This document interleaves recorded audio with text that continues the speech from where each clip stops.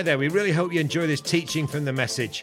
To find out more about all the exciting things we're doing and how you can get involved, check out our website, message.org.uk. I just want to say this pandemic season, I think it's been really hard for the saved. I don't have many Christian friends who are as alive for Jesus now as they were before the pandemic. That sounds awfully judgmental, but most of my Christian friends are sleepier in their walk with Jesus than they were before the pandemic.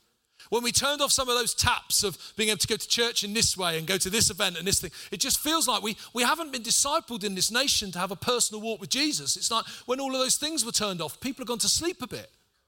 But at the same time, I do not have a non-Christian friend who's not more interested in Jesus than they were before the pandemic.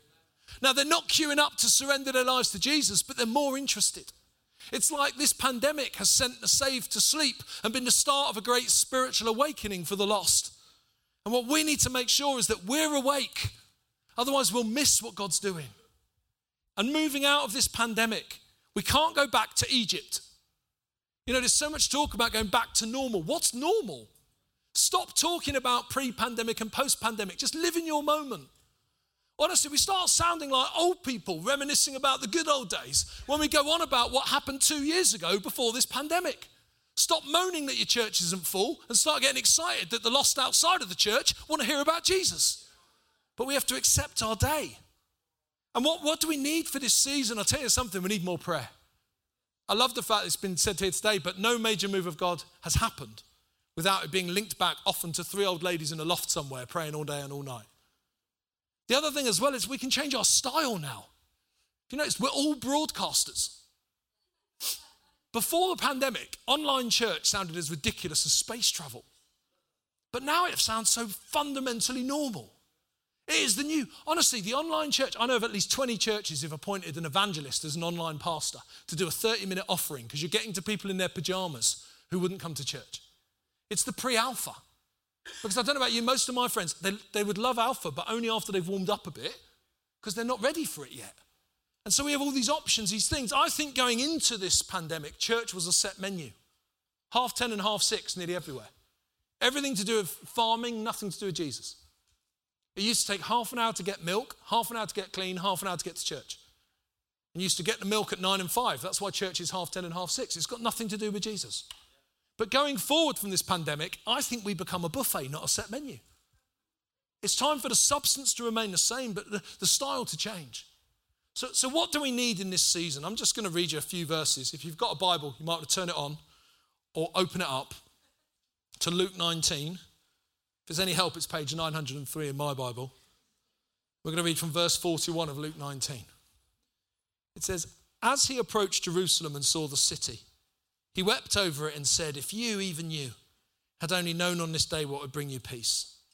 But now it's hidden from your eyes. The days will come upon you when your enemies will build an embankment against you and encircle you and hem you in on every side. They will dash you to the ground, you and the children within your walls. They will not leave one stone on another because you did not recognize the time of God's coming to you.' When Jesus entered the temple courts, he began to drive out those who were selling. 'It is written,' he said to them, 'My house will be a house of prayer, but you've made it a den of robbers.' Every day he was teaching at the temple, but the chief priests, the teachers of the law, and the leaders among the people were trying to kill him. Yet they could not find any way to do it because all the people hung on his words." There's 3 things in this passage I think we need in this new season. First is compassion. We really need compassion beyond what we've had before. Jesus is at the top of the Mount of Olives.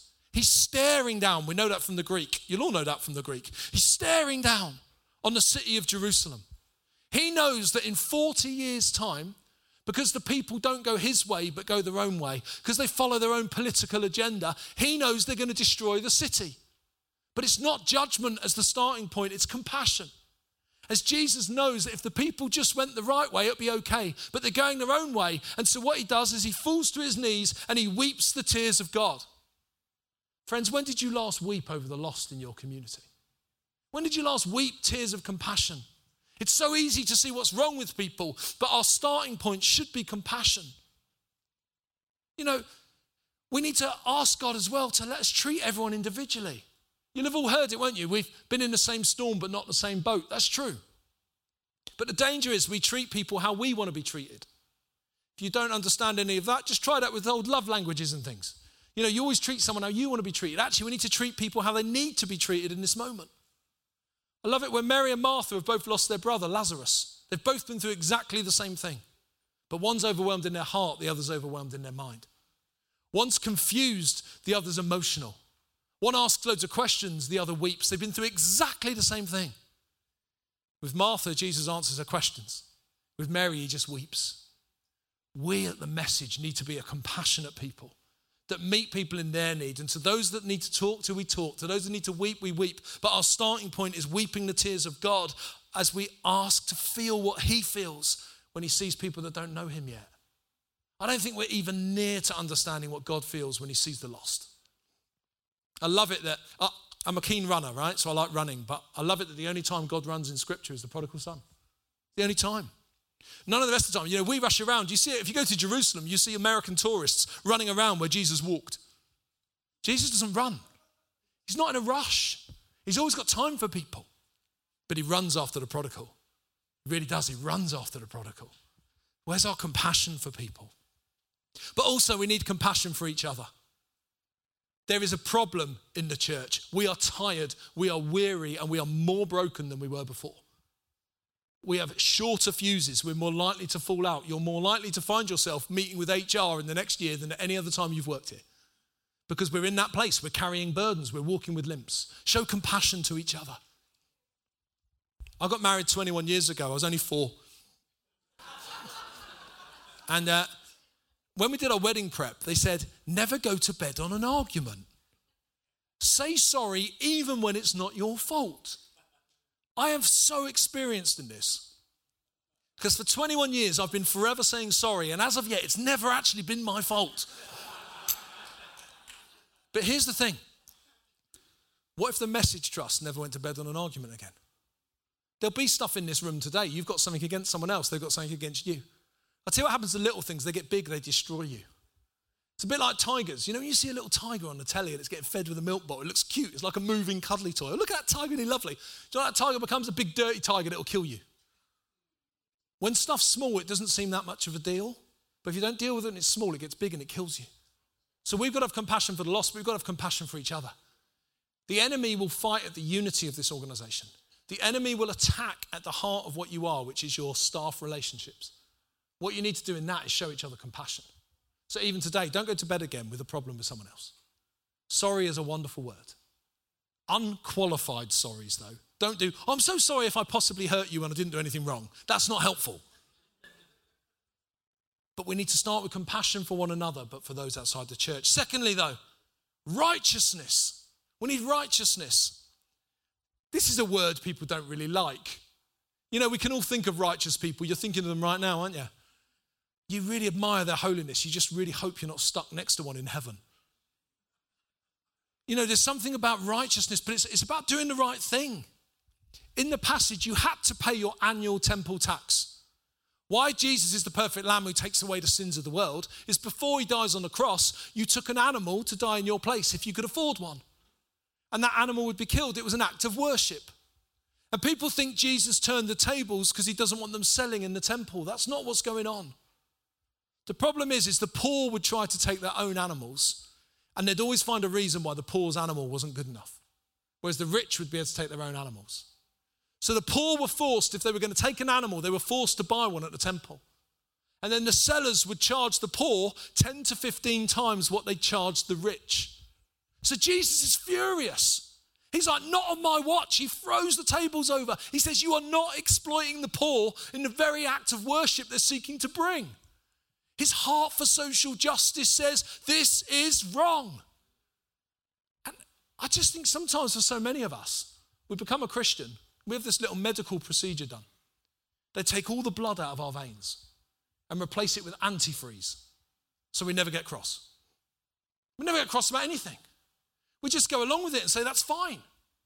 Yeah, actually, what do we need to speak up about? We need to ask the Lord, help me see with your eyes so I can see these. Take away my cultural anesthetic, because your culture takes away your ability to see as the Lord would want you to see. You know, I can tell you everything wrong with American Christianity. But I struggle to tell you what's wrong here because I'm part of it. We need to ask the Lord, help me see what's wrong and stand up. What's happening in your world that needs to change? We're living in the middle of a secular tsunami, yet secularism offered no help in the middle of a pandemic. I did a Radio 4 debate with two incredibly clever secular academics. They were really, really boring. They talked for ages about all the problems. Then they came to me and I was asked, what do you think, Reverend Calver? I said, I just think it's really devastating that in the midst of the time of most hopelessness in the nation in my lifetime, these two dear friends had no hope to offer anyone. My whole life is committed to hope. Hope is a name. His name is Jesus. Jesus defeated death and rose again that you might know life. And I almost got to a gospel appeal and they cut me off. But friends, we need to speak up, stand for justice. And for some of you, it'll be running message groceries. But for others, God's going to plant something in your heart where you say it's wrong. How on earth can women and children be trafficked for sex in the UK still? That's wrong. How can we talk about young people the way we do? It's wrong. In my little world, I mentioned conversion therapy earlier, right? Every example of conversion therapy you hear on the BBC, I think is abhorrent and is illegal already. But we're having to fight in the corridors of power because they're trying to ban you preaching in a church what it says in the Bible about marriage. They're trying to stop you praying for a 16-year-old who doesn't want to be sexually active. They're trying to make it illegal for you to do that if they have same-sex feelings. That's wrong. So however misunderstood I'm going to be by everyone else externally, however many hate letters I get to the EA, however much stuff comes my way, I am going to fight for the fact that as long as I am alive, we should be able to preach scripture in church. And because, you know, they come for conversion therapy, then they come for conversion. Don't forget that, friends. The people against us within the church believe that any prayer with a desired outcome should be illegal. That's not just conversion, that's healing, that's everything, because that harms people. What people don't realize is we're broken because we don't know Jesus. It's quite simple. But I tell you what, I don't care what this nation says to me, I will fight for that.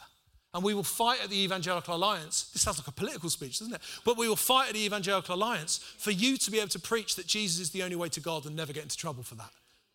Just don't do anything stupid, will you? Let me just put that. You know, you hear these stories about street preachers getting arrested, right? It's not usually because of their content. Be sensible. Wise as serpents, gentle as doves means absolutely preach the full counsel of God, but don't be a moron.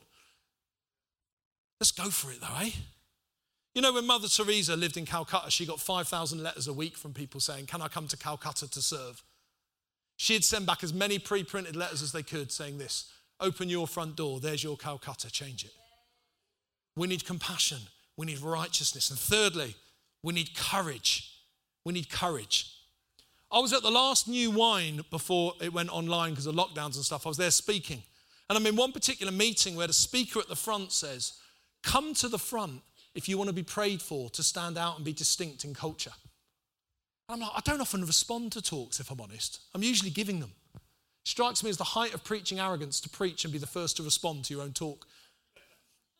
But I'm at the front of this tent. And I'm at the front of this tent and someone's praying for me and I feel the Lord say to me, you need to be braver in this next season. I look around the tent, forgive me, I'm very sinful. I look around, I see 6,000 people. I'm like, I'm doing all right compared to this lot, Jesus. I feel the Lord say, do not look sideways, look upwards. You need to be braver.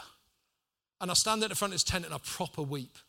Not little tears, proper tears. You know, the kind of tears you only cry when a football team is stolen and relocated to Milton Keynes. Those kind of tears. And I'm proper crying. And it's not because I'm not prepared to be brave. I am, but bravery is hard. Let's get rid of a myth. Brave people aren't born. You're given an opportunity to be brave. You're not born brave.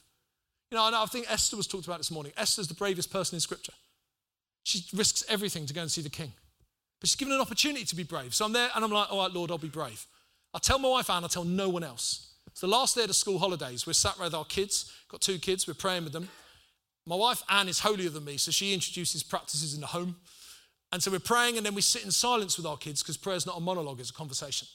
So we sit in silence. Does God want to say anything? After about 2 minutes, my daughter Emily says, Dad, this is really weird. Jesus wants you to be braver. I'm like, all right, Lord, I get the message. It was that led me to leading the Evangelical Alliance. Why? I needed the Lord to remind me. But it's not just me that needs to be braver. We all need to be braver. We need a time of courage. And when I took on EA, I said, we're going to be braver than we've ever been in our history. but we're going to be kinder as well. Because no one's going to say they're horrible people. We're going to be the kindest people possible, but boy, are we going to be brave. And at this point in the passage, the authorities could not arrest Jesus. The people hung on his every word. But every time he spoke, he took his life in his own hands. That's how brave he was. Verse 47, our courage should match that of the Lord. You know, we want Iranian results in this country with UK comfort. You can't have both. If you want the church to grow, it has to be on the margins. If you want the church not to grow, in fact, the secularists, this is what they should do. They should make Christianity the most central, cool, acceptable, good thing to do. There should be social benefits all over the place for being a Christian. They should give us all OBEs and knighthoods for what we do. Oh, sorry. They should give us all... They should make... I didn't even do that on purpose. But they should make us. We should be the heroes of our culture. Then I tell you what, the church doesn't grow. But you put the church to the margins, you put the church under pressure, it grows. I wish it wasn't that way, it is. Crack on, we're on the margins, let's see some growth. But we have to wake up. We have to release everyone as witnesses. We have to hold on to the end of the story. You know, however many bad things happen between now and the end of time, wars, rumors of wars, pandemics, whatever. However many good things happen, healings, miracles, revivals, however many World Cups England win, and not that spherical, not that sort of rugby nonsense, football. You know, however many of those, however many good or bad things happen between now and the end of time, Jesus wins. And his church have got to be courageous living in the middle of the story, waiting for that. So we move into a new season. We ask the Lord for compassion for one another, but even more so for the lost. We ask the Lord for righteousness to see with his eyes, not our cultures. And we ask for the courage to keep going. I'll tell you why. 3 years ago, I was convinced we were living in the greatest moment for the gospel in my lifetime. It's been trumped. We're living in the absolute greatest moment right now. Absolutely. I was asked to write the foreword to a book from a theologian from All Souls Langham Place. That's half of John Stott's old job. And this book was on evangelical church history, 1900 to 1950. It was a hard read, right? I am much more message-shaped than EA-shaped in that sense, right? So I'd Google thesaurus out to understand it. It was like, what is this book so deep for? But there was one bit that stuck with me. At the end of the Second World War, church attendance in the UK was off the charts for 18 months. After 18 months, it went back down below pre-Second World War levels. The diagnosis in the book is this. The church tried to get itself safe, okay, and happy again. And by the time the church had sorted itself out, the lost had moved on. Friends, we must not let history say the same of us. We have not lived through a war, well, perhaps, but we've not lived through a war yet. We spent most of our time on our sofas or serving people. But every night on the UK news, excess deaths in the UK, that has not happened in my lifetime till now. People are living with mortality salience and awareness of their brokenness. They might die one day. Before the pandemic, you start feeling old, you get a new moisturizer. Now people actually think about death. They've lived in the shadow of it. So people are asking the questions we answered for 30 years when they weren't asking them. So that prodigal you've given up on, have another go. That friend that you've tried so many times, try again. Because the ground has never been as ripe for harvest as right now. And it won't be in church buildings. It'll be over garden fences. It'll be in streets. It'll be in communities. It'll be at sports clubs. But have a go. Because we could learn habits now that would transform the nation. And when the ground's harder again, the habit sticks.